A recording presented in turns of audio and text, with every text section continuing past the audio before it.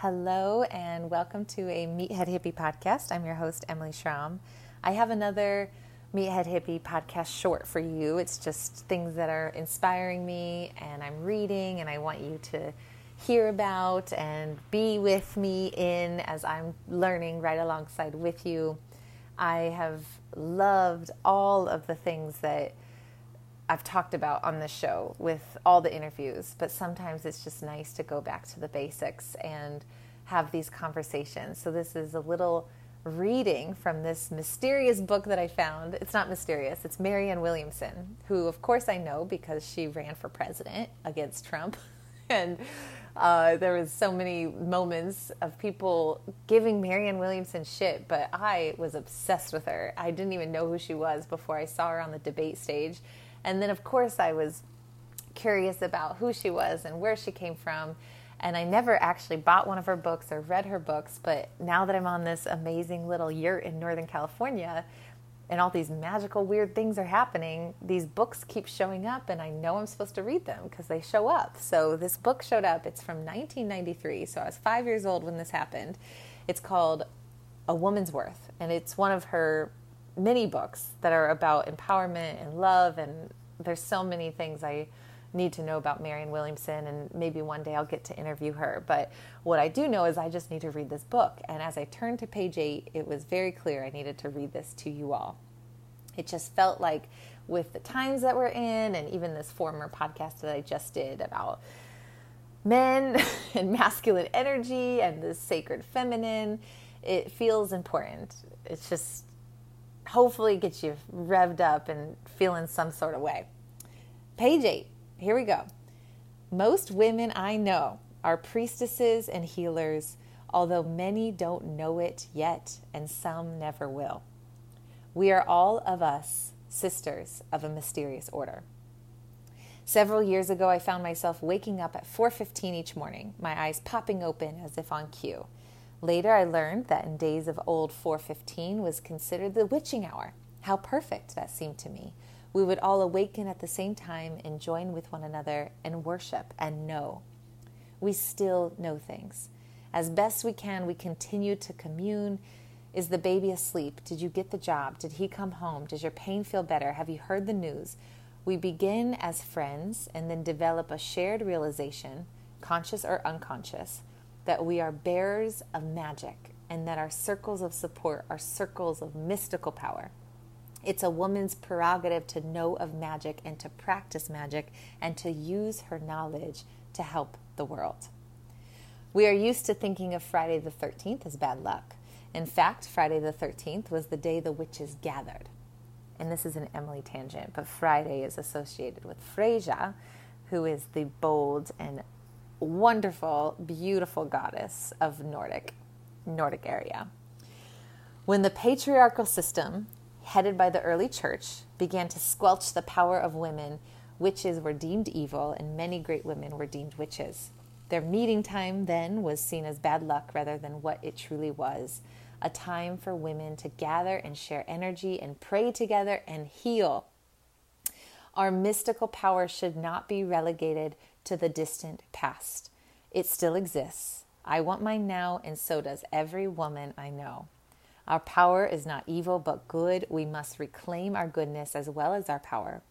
Today, the reason we haven't found our grail, the key to who we are as women, is because we look for it in the worlds of false power, the very worlds that took it away from us in the first place. Neither men nor work can restore our lost scepter. Nothing in this world can take us home. Only the radar in our hearts can do that. And when it does, we return to our castles. When we are crowned in gold, we remember how to laugh, how to love, how to rule. We cannot look to the world to restore our worth. We're here to restore our worth to the world. The world outside us can reflect our glory, but it cannot create it. It cannot crown us. Only God can crown us, and He already has. Stop giving away our power. Stop giving away our power. We do not need anybody to teach us about anything about ourselves. If you've heard me talk about any of these embodiment personality tests, from the Enneagram to human design, to the bird quiz, any of these pieces that help us remind ourselves that we are the only ones who are going to take care of ourselves at our core. And we have to take the knowledge that is being passed down and the knowledge that makes us feel excited and the things that we really want to learn about. We have to pursue that, and we have to know that it's up to us. It's totally up to us to heal ourselves, to take care of ourselves. And it's just also up to us to make sure that we are healing the relationships, the sisterhood, the women to women dynamic. It's not healed. It's so far from being healed. And how do we see that in ourselves? How can we be kind and compassionate to ourselves as we heal it? How do we hold space for ourselves to feel those feelings of maybe envy or jealousy or comparison or frustration or anything ugly that's not in our highest good? If it's directed towards someone who is just like you, what good does that do? And where are we broken in these relationships? Where can we bring love in these relationships? How can we see ourselves?